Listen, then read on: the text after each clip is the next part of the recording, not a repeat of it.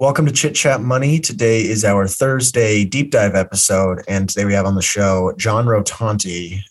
We had been trying to get him on, or I had been trying to get him on for a while. It's his second time on, and we talked about KKR, which is a business that I was completely unfamiliar with prior to the show. It's pretty fascinating. And then we also have some more broad questions on the back half, which I thought was a really fun conversation. Did you have any highlights from the interview? Yeah, I mean, his overview of KKR was great, and he is fantastic at going through the numbers and the expectations of what a business, what a market cap is pricing in, or enterprise value, or whatever, versus what cash generation you're going to need to expect over the next few years.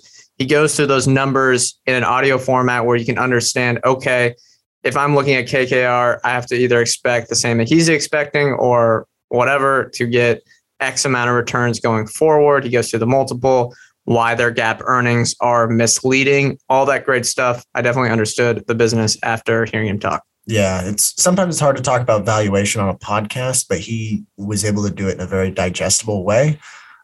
So I thought that was definitely a highlight. And then hearing him riff on the world of value investors was pretty fun as well. Great anecdotes there. I think the back half, it was semi-serious, but we had some good, story time.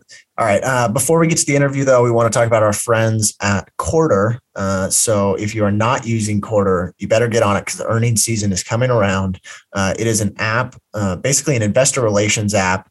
Very comprehensive. It's got conference calls transcripts, presentations for companies all around the world. I've been using them a lot for our not so deep dive episodes. If I want to get caught up and I'm in the car or something, I'll just throw on a conference call. One of the best places to also read transcripts now. I know those are a lot of places are going behind a paywall. This is a free place to read transcripts. Correct. Yeah. They've got it on iOS. They've got it on Android. Go ahead, check them out. It's 100% free. So it's Quarter with no E at the end. So QUARTR. They also have a Twitter at Quarter_app. Go ahead, check them out, download the app. Without further ado, let's get to the interview. Welcome to Chit Chat Money. On this show, hosts Ryan Henderson and Brett Schaefer interview industry experts and riff on the world of investing. As a quick reminder, Chit Chat Money is a CCM Media Group podcast. Ryan and Brett are also general partners at Arch Capital, and Arch Capital may have positions in the securities discussed in this podcast. Anything discussed on Chit Chat Money by Ryan or Brett or any other podcast guests is not formal advice or recommendation. Now please enjoy this episode. All right, today we are welcomed by John Rotonti. We've been trying to set this interview up for a while, so I'm glad we were able to get him on the show. I think this is your second time with us now, and today we're going to talk about KKR, which is a company we weren't super familiar with going into it, but then we've got some more, broad questions on the second half. But before we get into that, you recently launched a new service for the Fool. How's that been? Do you want to talk about it a little bit? Hi, Ryan and Brett. Thanks for having me on the show again. Yes, this is my second time on the show. Hopefully there's a third time. Third time's the charm.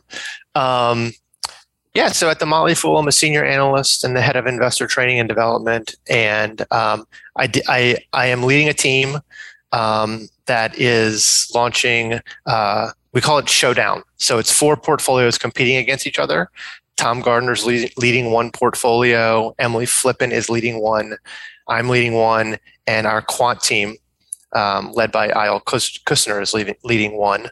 But we all have great teams with us, and so I've got Tim Byers on my team, and Clay Bruning, and Maylin Quinn, and Senmeet Deo. So I've got a team of stone cold pros, and it's a 5-year competition, and so we just launched on January 3rd, and so we'll see how we do in 5 years. But it's fun, and although it's a competition, it's also collaborative.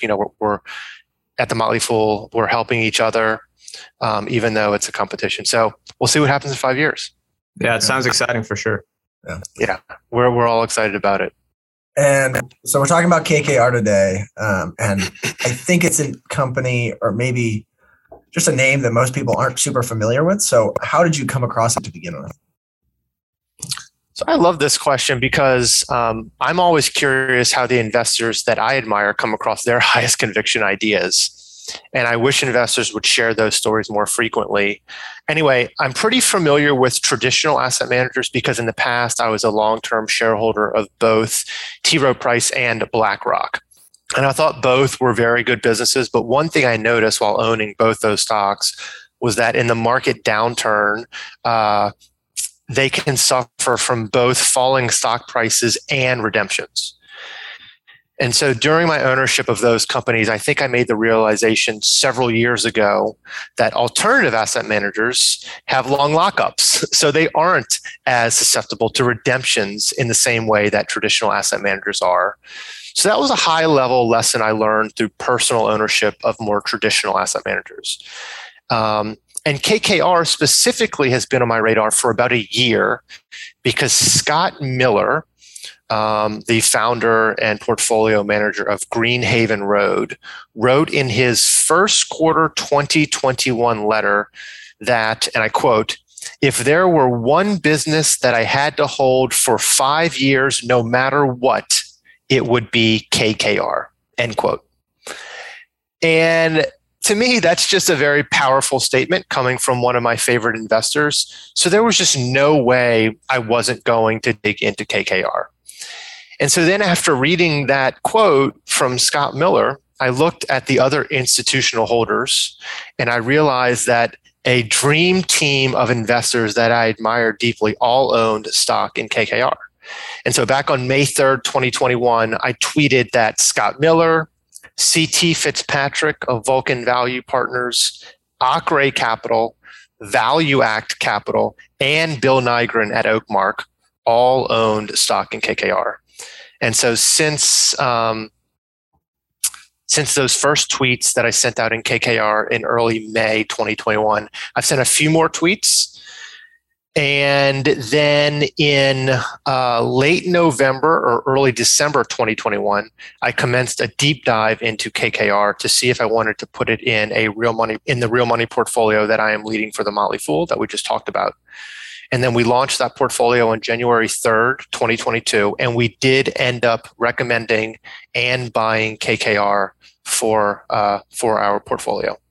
Right. That's a great overview. Now let's get into what the business actually does. From a high level, what does KKR do and what is their business model? Sure. Maybe before I answer that, which I will answer, I promise you, I'd like to share my team's brief investment thesis on KKR because I'm really trying to encourage the investing world to start with the thesis. And if someone is pitching an idea to me, I ask that they start with the thesis. And if I'm pitching an idea to someone else at the Motley Fool, I'm always going to try to start with the thesis, just in the spirit of leading with our strongest point and capturing the listener's attention from the get-go. And so my team's thesis for KKR is that we think there is a long-term powerful trend of investor capital flowing into alternative asset managers. And KKR is our favorite because it is an exceptional capital allocator with a growth mindset and $111 billion in dry powder waiting to invest at high returns. We think this is a far above average business, but trades at a below market multiple. And given the discounted multiple, we don't think the multiple will contract much, if at all. So we think total returns will closely track their growth in distributable earnings per share, which we think can compound around 15% over the next 5 years. So in other words, the stock could double in 5 years if we're right, plus investors will get a roughly 1% dividend yield. We've also used a reverse DCF, and we think the expectations for future cash flow growth priced into the stock are still too low. And then finally, we think KKR has a natural hedge against inflation. Sorry, so that's the high level thesis. And then if I dive deeper into one part of that thesis, it's that KKR has a growth mindset, because that is what really stands out to us about KKR from the other alternative asset managers. So for example, in the depths of the COVID pandemic, KKR took advantage of crashing asset prices by investing more than 3 large competitors combined. That's during the COVID crash. Additionally, from 2010 through 2014, the capital KKR deployed into their investments grew at an 8% CAGR. But from 2015 to 2020, the capital KKR deployed into its investments grew at a 31% CAGR. So this is clearly a company that is scaling up and hitting its growth stride. And then finally, one other way investors can see that KKR has a growth mindset is that it pays a much lower dividend yield than the other top publicly traded competitors, Blackstone, Apollo Global, and Carlyle Group. So Blackstone and Carlyle's dividend yields are both about 2%. Apollo's dividend yield is about 3%, but KKR's dividend yield is only 0.8%. Rather than pay out a larger percentage of their distributable cash flow, KKR reinvests back into the business and back into their own funds, which helps drive compounding of earnings and cash flow and book value. And then for the dividend growth investors out there, even though KKR's dividend yield is smaller than its publicly traded competitors, its dividend has grown at a 17% CAGR over the past 5 years. So as a team, we were really attracted to KKR's growth mindset, and we appreciate how it balances reinvesting back into the business with consistently growing that dividend at a high teens rate and buying back undervalued stock. The last thing I'll say here is from 2015 through its investor day in April of 2021, KKR spent $1.5 billion buying back 75 million shares at an average price of $20.36. That compares to a $70 stock price today. But yeah, to your question, Brett, so KKR was founded in 1976 by Henry Kravis, George Roberts, and Jerome Kohlberg. Kravis and Roberts are cousins and have been their founders and the co-CEOs until very recently. In October 2021, KKR announced that Joe Bay and Scott Nuttall would become co-CEOs, and then Kravis and Roberts would remain involved as executive co-chairman of the board.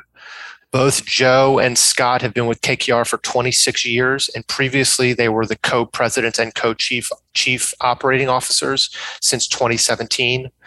They've also both been on KKR's board since 2017.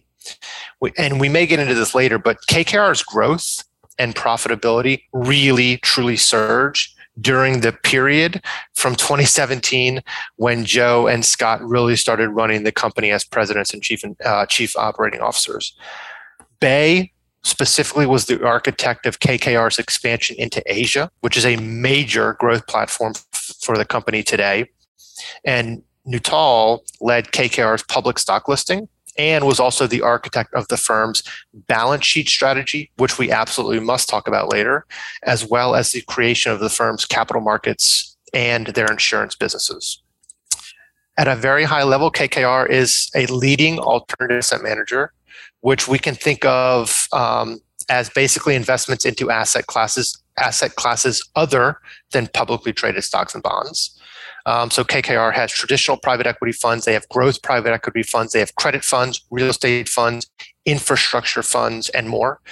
In addition to these alternative funds, KKR also has a growing capital markets business, and it recently acquired a life insurance and annuity company.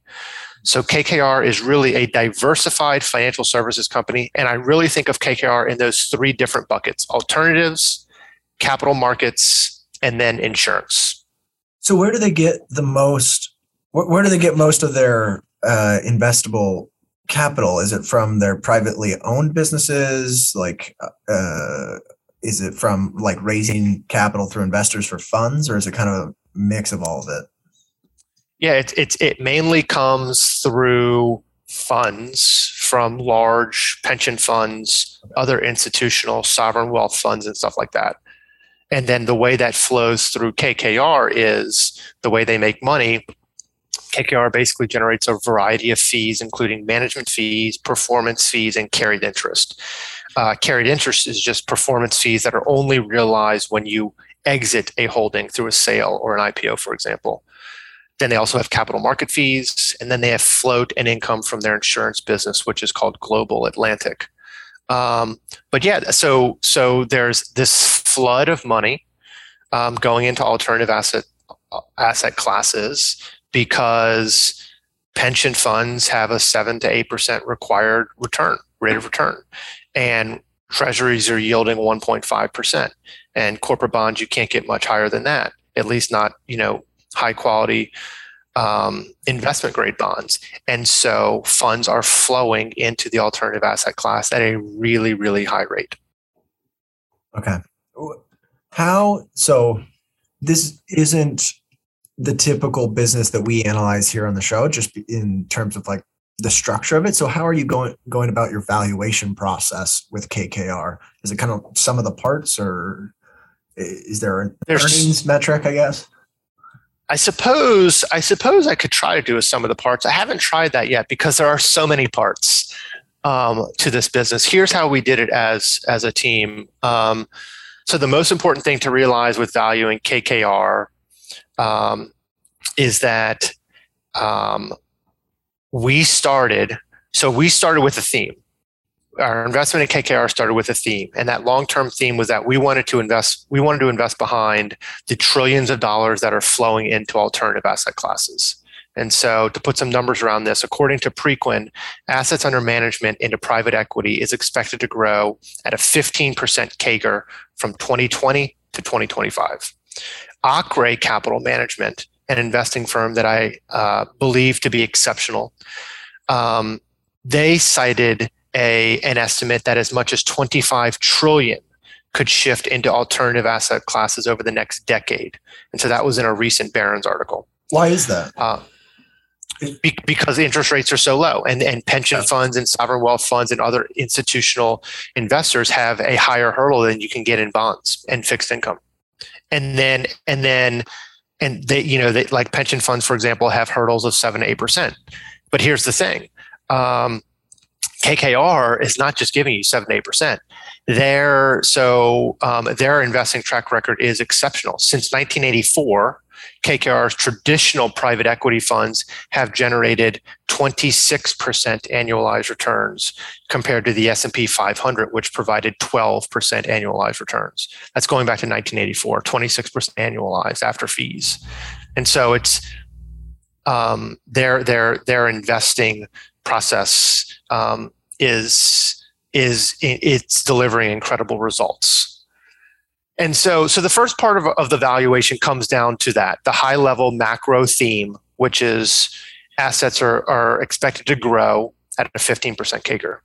The second most important thing to realize when valuing KKR is that this is an extremely stable, predictable, recurring business model, which means we can attempt to value it with a narrower range of outcomes.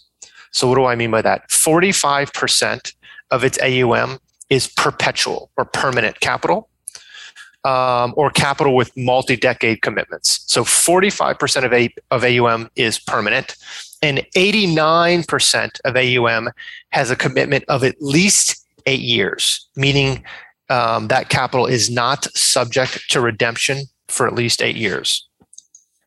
Okay, so now to the numbers. KKR did $3.47 in distributable earnings per share over the trailing 12 months.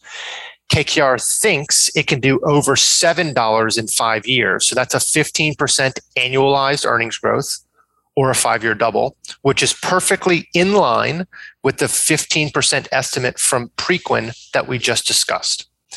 I think KKR can double distributable EPS by I think KKR can grow distributable EPS by 15% over the next 5 years. But if we assume only 13% growth over the next 12 months, just to be conservative, that results in distributable EPS of $3.92. So at $70 per share, KKR is trading at only 18 times forward earnings compared to the market that's at 21 times forward. So that's a 3-point discount to the market. But we think KKR is a far, far above average business. In fact, we think KKR is a great business and think it deserves to trade at a premium to the market. And we would not be surprised to see KKR stock re-rate higher over the next 5 years. Why do we think KKR could possibly re-rate higher?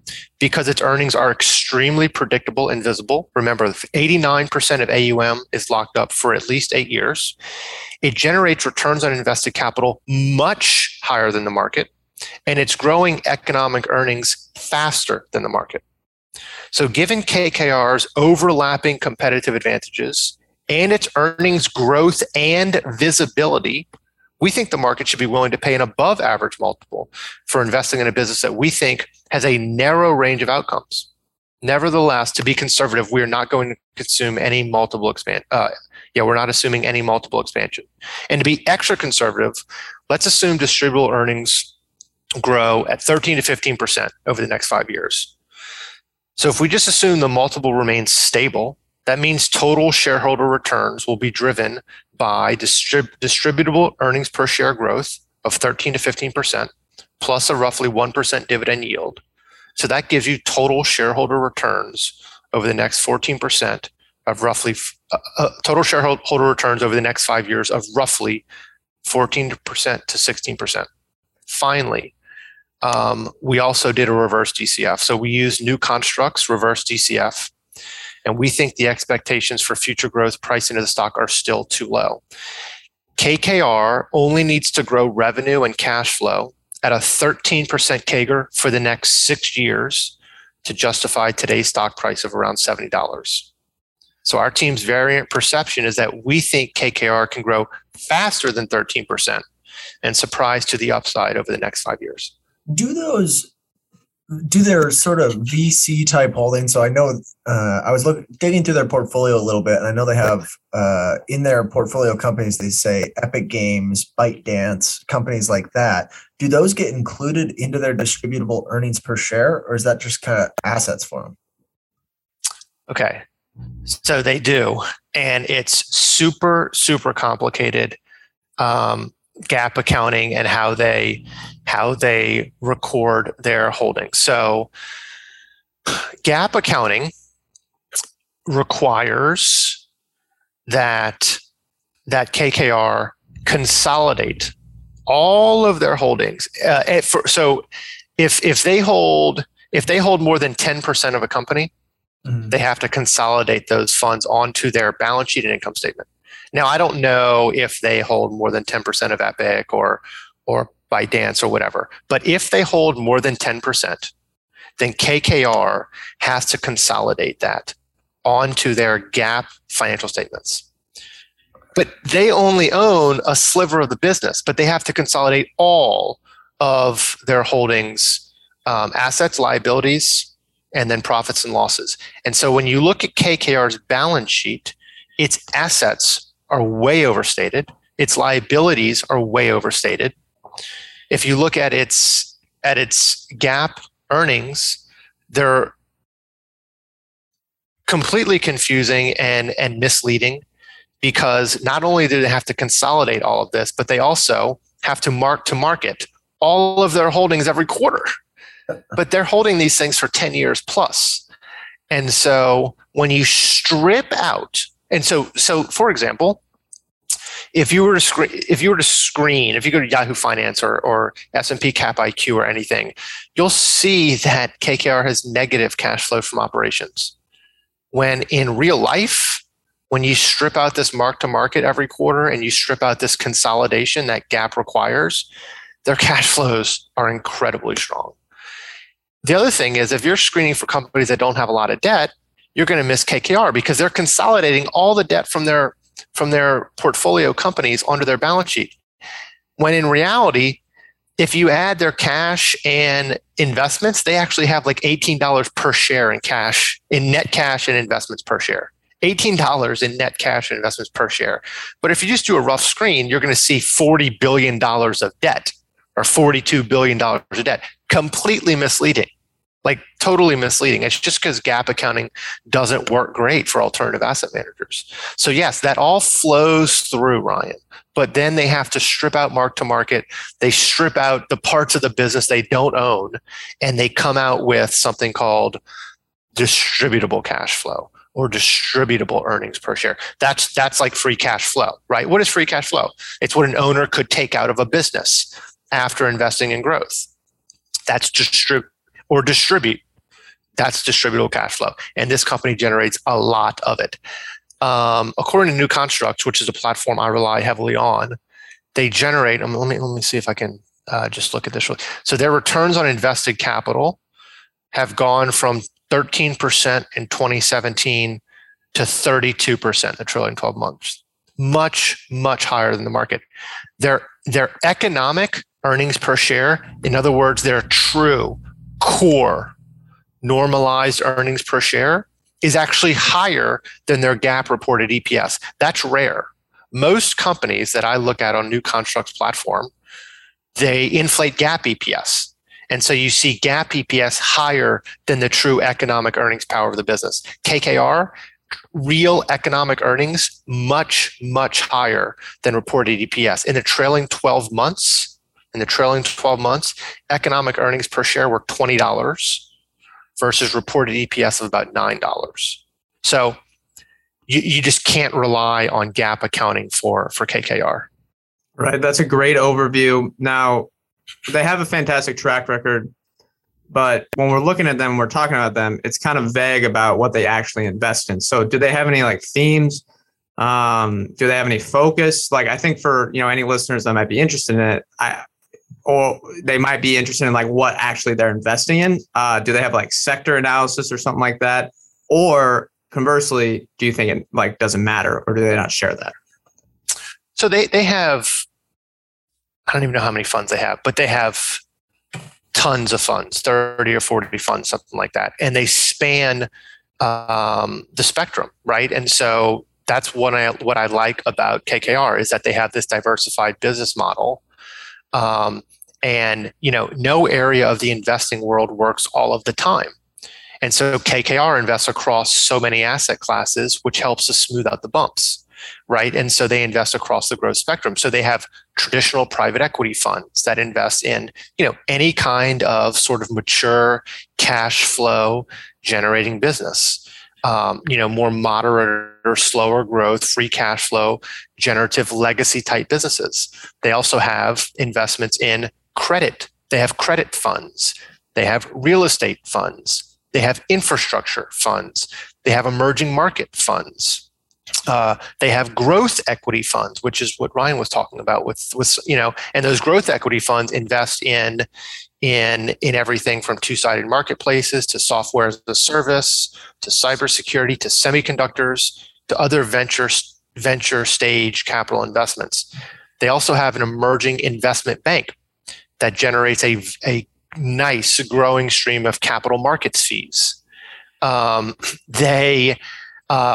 They're buying music catalogs. I know y'all know the music industry well. They're buying music catalogs. They've already acquired, for example, the music catalogs of ZZ Top and John Legend and others. And then outside of investments, they recently acquired Global Atlantic, an insurance company which provides KKR with $98 billion of permanent capital, or float, similar to Berkshire Hathaway's model. And so I'm usually, Brett, skeptical of most large acquisitions, but I think Global Atlantic's acquisition, which closed in February 2021, is transformational in a very positive way. So it provides KKR, like I said, with $28 billion in AUM, permanent capital. It increased KKR's permanent capital by over 5x, and Global Atlantic's float is going to be worth much more in the hands of KKR's exceptional investing team. So Global Atlantic is a life insurance company focused on retirements and annuity products. And I think Global Atlantic would benefit from higher rates. This is interesting because it has a lot of floating rate investments. That's number one. And number two, higher rates would increase demand for annuities. And so this just shows that alternative asset managers have the capacity to invest in just about anything. And also, another important part when we're talking about their different segments, their various teams, so private equity, real estate, credit, infrastructure, they all share data and knowledge and skills and insights with each other. So you can imagine that a private equity team doing due diligence on a large acquisition, right? And then they ask the credit team to help them out to analyze the target company's balance sheet and to stress test how much debt that balance sheet can handle. And then the real estate and the infrastructure teams help value the property, plant, and equipment and other physical assets on that target company's balance sheet. And then the international team help to value any foreign assets that company may own, and on and on. And so KKR calls this using the whole brain to source opportunities and to shape their investment views. And so I don't have like a favorite. What I like about KKR is that they can invest across all of these asset classes, and that doing so can help smooth out the bumps. Right. And their track record of returns is nice too. Yeah, I mean, it's exceptional, over 20% annualized. So just out of curiosity, do you know what sort of a multiple KKR is willing to pay for music catalogs? I have no idea what the multiples are. I don't, but John Legend is a star, and so I'm sure he's going to demand a pretty penny. I don't know what the multiples they're paying are. Okay, we're going to hit a quick ad break, and then we got more questions on the second half. This episode is brought to you by KPMG. As a business leader, how can you innovate, build trust, and move forward in a digital era? KPMG can help by bringing together the right talent and technologies, generating insights that spark opportunities. To explore their thinking, visit read.kpmg.us/opportunities. This episode is brought to you by La Quinta by Wyndham. Here you are, miles from home and ready to start your vacation. Good thing you're staying at La Quinta by Wyndham. They have free high-speed Wi-Fi to stream all your favorite movies. And in the morning, get fresh waffles with their free Brightside breakfast. Or squeeze in a workout at their fitness center. Either way, you're ready to conquer the day. Tonight, La Quinta. Tomorrow, you triumph. Book your stay at lq.com. All right, welcome back in. A few more questions on KKR. So you talked about management briefly, and you said it sounded like there's a new team kind of coming in that'll be the co-CEOs, I think was their roles. So what are your thoughts on them, and then how important are they to the KKR investment thesis? So the two new CEOs, Joe Bay and Scott Nuttall, have only been in that position for a few months. So honestly, I'm still learning about them. But they've been with the company for 26 years, and they've really been the architect of the company's acceleration in growth that took place while they were co-presidents and co-chief operating officers. I think that started earlier. So I stated earlier that from 2010 to 2014, KKR deployed investments at an 8% CAGR. But from 2015 to 2020, the rate at which KKR deployed investments grew at a 31% CAGR. So that was under the leadership of Joe and Scott. The other important thing to note about management is the link between management and culture. And KKR's culture is unique in the industry. So first, KKR has one global bonus pool at the firm. So everyone is paid based off the success of the firm as a whole, and not the success of any one strategy or any one fund. And so there's a real culture of sharing and collaborating across teams and across funds, like we talked about earlier. This culture is not standard in the industry. Most of the time, investors get carry based on the fund they run and the fund they work for. So they get carried interest based on their specific fund they work for. That's not how it's done at KKR. It's a more team-based approach. The other big cultural differentiator for KKR is that KKR invests in its own funds through its balance sheet. And so this shows great alignment with KKR's limited partners, and it increases KKR's ability to compound earnings, cash flow, and book value. This is something that really stood out to us about KKR, and it goes back once again to that growth mindset, because investing into their own funds through their balance sheet, like I said, that compounds growth and earnings and cash flow and book value. And so we think that the balance sheet is the most culturally friendly way to compound economics as an asset manager, because one, it's very friendly to the LPs, so you're aligned with your LPs. Two, it shows that you're putting your money where your mouth is. And three, it shows employees that you believe in your own product. This is also not standard. KKR, its balance sheet strategy and the rate at which it invests in its own balance sheet, it does so at a much higher rate than the rest of the industry. Okay, that's a great overview on the culture. You said don't forget the balance sheet strategy. So I don't know if you just explained that, but I want to bring that back up. Do you want to discuss the balance sheet strategy at all? Yeah, just that they're investing into their own funds, okay, which sit on their balance sheet, and so they do so much more than others in the industry.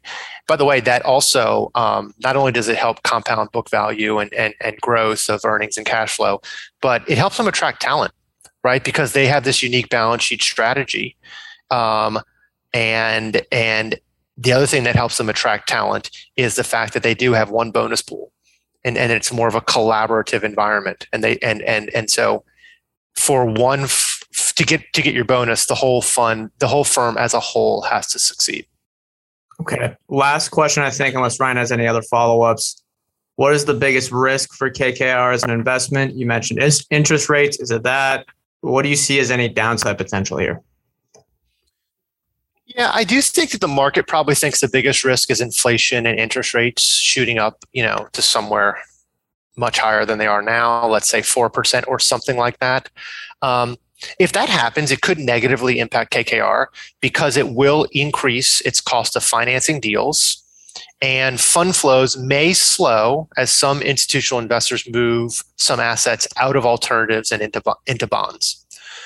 On the other hand, KKR has a massive real estate portfolio, which is potentially good for inflation because when inflation is high, the replacement cost of the real estate assets increases. And so the value of existing real estate goes up. The other reason real estate is good in an inflationary environment is because a lot of real estate has long-term contracts with pricing power built into those contracts. And KKR just has a massive, massive real estate portfolio. The other thing is if interest rates go up, multiples for buyouts would drop. And so KKR could potentially buy cheap companies and plant the seeds for future growth if multiples drop. And then finally, we already mentioned this, but another reason why I think KKR could be a hedge in an inflationary interest rate environment is because they do have this insurance company, which would benefit from higher rates because they have floating rate investments and because they sell annuities, and demand for annuities would very likely increase in a higher rate environment. So I'm actually not as worried about interest rates over a full cycle over the next 5 years. I think the biggest risk is that we get 1 or 2 years of really poor performance in the stock market, and other asset values feed off the stock market, I think. And so if we get 1 or 2 years of really poor market performance, KKR would probably decide to hold on to some of its investments longer before they make an exit, and that would lower IRRs because internal rate of return comes not only from the capital gain, but also from how long you hold an investment. And so if they're holding these investments longer, they would get lower IRRs, and that would also lower their carry fees in the short term. So I think that that's probably the biggest risk over the next couple of years. Okay, do you have any more questions about KKR? Okay, then we have a few questions for you to kind of think about as a portfolio manager, and it's more questions about your investing style. So just curious how you categorize yourself. I know purist investors say there's no such thing as growth or value, it's all value, but do you see yourself as in one camp or the other?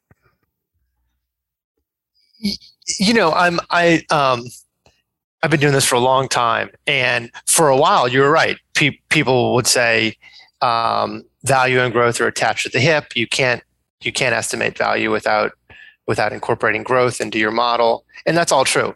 But, when I was growing up in this industry, people were proud to be value investors. And now it's the exact opposite. Literally, I know people shaming value investors. I'm serious. Yeah. I just want to come out all the time. They do, yeah. Literally shaming value investors. And I want to come out and say that I'm proud to be a value investor. Proud. I'm a self-proclaimed, self-described value investor. And I don't know if that's going to hurt my career or something like that, but just because of where the sentiment is these days. But there's a spectrum of value investing as well, right? Like even Warren Buffett, we all know the story. He started off as a deep value investor, then Charlie Munger convinced him to pay a fair price for a great business. And so he shifted more towards a quality value investor, if you want to call it that. I'm even further on the quality spectrum than Buffett, just because I'm only going to invest in growing businesses. And so I love growth. And actually into our investor philosophy statement for the Motley Fool portfolio that I'm running, I stated, we will only buy growing businesses and businesses that we think can grow at attractive rates over the next 5 to 10 years. That's in our philosophy statement. I've committed to that. I'm never going to invest in a business that's not growing. I think you can make money that way if you get it at a good enough price. I definitely think you can. It's just not me. I like growth. I like innovation. I like reinvestment. And so I look for growing businesses, but then I'm really patient and I try to only buy them when I think that the expectations for future free cash flow growth priced into their stocks are too low. And so I think that's value investing. I do not chase what everyone is talking about on TV or on Twitter or in other financial circles. I don't do that. And maybe my returns will suffer because of that. But yeah, I insist on growth, but I just want to wait for a good price. And I think that's value investing. And I'm proud to be a value investor. No, yeah, I totally agree. Oh, go ahead. It's funny how the term value investor has like this negative connotation to it now. And it's almost like, oh, you're stuck in the past. And yeah. You're right. There is some value shaming going on, I think, in the investment world. It's almost insane that that people think that if you're a value investor, you don't understand growth, or you don't at least try to understand growth and innovation and invention. Like I spend 90% of my time trying to understand innovation and invention. I also, at the end, layer in a value lens. And so, yeah, it's ridiculous. Some of the stuff you see on Twitter. Yeah. We'll get to the next question, but I think, like you got to be comfortable buying something at less than a 10 times earnings or 10 times cash flow. And you got to be comfortable buying something north of 40 times cash flow. I mean, it's all unique. It's all individual. And they could both represent good values. Yeah. Exactly. It's exactly right. Yeah. All right. So let's move on to another topic. You mentioned this and the importance of an investment thesis. Now, how important is that for you? And I guess maybe for listeners, what are some ways that you think people can hone their skills of writing an investment thesis or developing one in, say, like a rational or thoughtful manner? Excuse me. Yeah. So for your listeners, I try to lay out our investment thesis in KKR at the beginning of the show.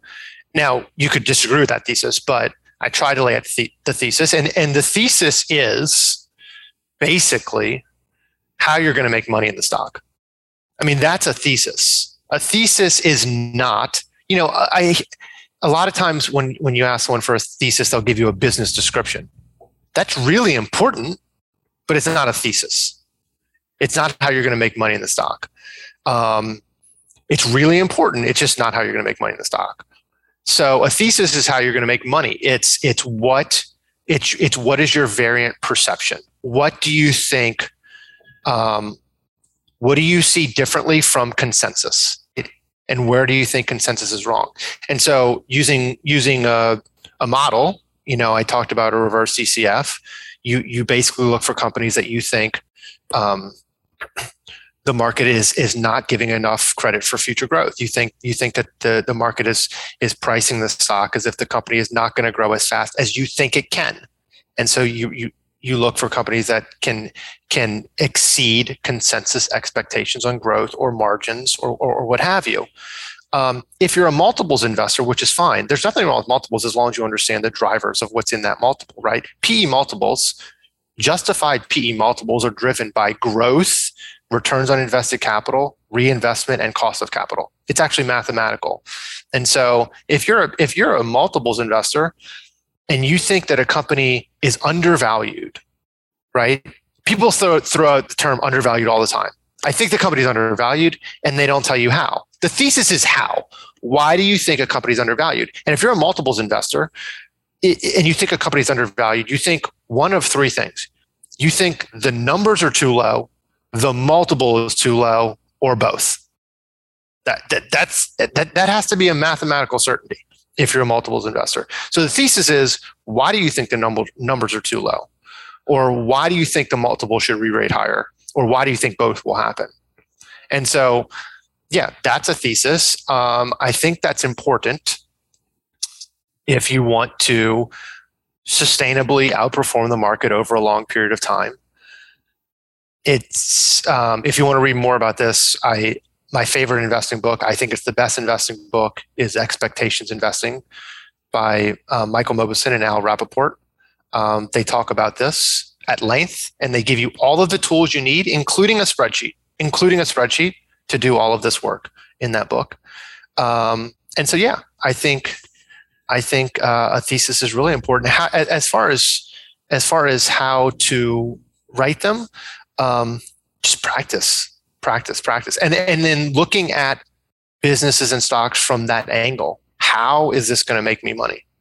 And if you think about it from that angle, and you keep it short, like elevator pitch short, I wrote a thesis for every single company in the portfolio. So I have 16 companies in the portfolio right now. We're still building it out, but I have a thesis on every single one. And so just doing that is practice. It just takes practice.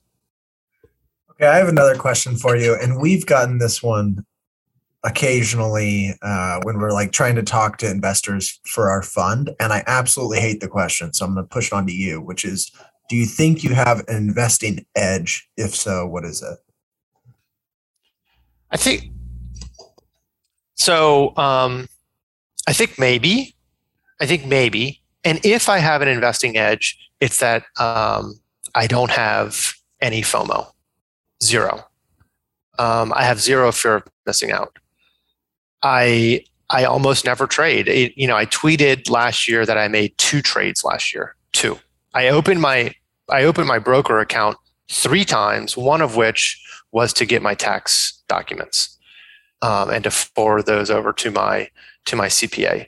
So I spend, I think a lot of investors spend a lot of their time trading or talking about stocks. At least I spend 90% of my time reading and thinking and analyzing businesses. And I have zero FOMO. So actually, I've told this story before. I know I told it on Motley Fool Live. I may have told it to you guys either on the podcast or just when we were talking offline. But the very first week I was on Twitter, the very first week was January 2021. I didn't tweet until February 2021, but the very first week was some week in January of 2021. And it was when Pinterest reported earnings. And there was an orgy of excitement around Pinterest's earnings in January 2021. It's like my first day on Twitter, okay? And I'd never been on Twitter before. That's the only social media I'm on. I don't even have a LinkedIn account. You can't find me on LinkedIn. And so I get on Twitter for the first day ever, and people are falling over themselves over Pinterest and how they beat earnings and growth impressed and this, that, and the other. And I'm thinking to myself, literally, and I may have told the story the last time, I'm thinking to myself, this cannot end well. Not because Pinterest is not a great business. It probably is a very good business. I haven't done a deep dive on it, but from what I've looked at, it's a good business. There were people just just jumping and piling on how awesome Pinterest is. Rocket ship emojis, rocket ship gifts. Yeah. Oh, but like all day on Twitter. It's my first day. And I'm like, oh my God, this is not going to end well. And because my theory is I want to go where no one is looking. I want to find the growth businesses, profitable growth businesses, great run businesses where no one is looking, not where everyone is looking. And so if I have an edge, it's that I don't have any FOMO. And I'm not gonna spend much time at all studying a business that's trading at, I don't know where Pinterest was trading, but before the sell-off in software, there were legitimately companies trading at 30, 40, 50, or 100 times sales. And when you then reverse DCF that, and then you incorporated even a slight rise in interest rates, you see that some of these valuations were pretty out there. And so, I just wait for them to come back in, and then I buy them. And so, if I have an edge, it's just no FOMO. I'm not smarter than anybody else. I'm not working harder than anybody else. Everyone's doing the hard work, and everyone's building the models, and everyone's trying to network and talk to as many people as they can about their investment ideas. I have an amazing network at the Fool and outside the Fool. So if I have one, Ryan and Brett, it's just that I'm willing to wait. Yeah, look, just give some context.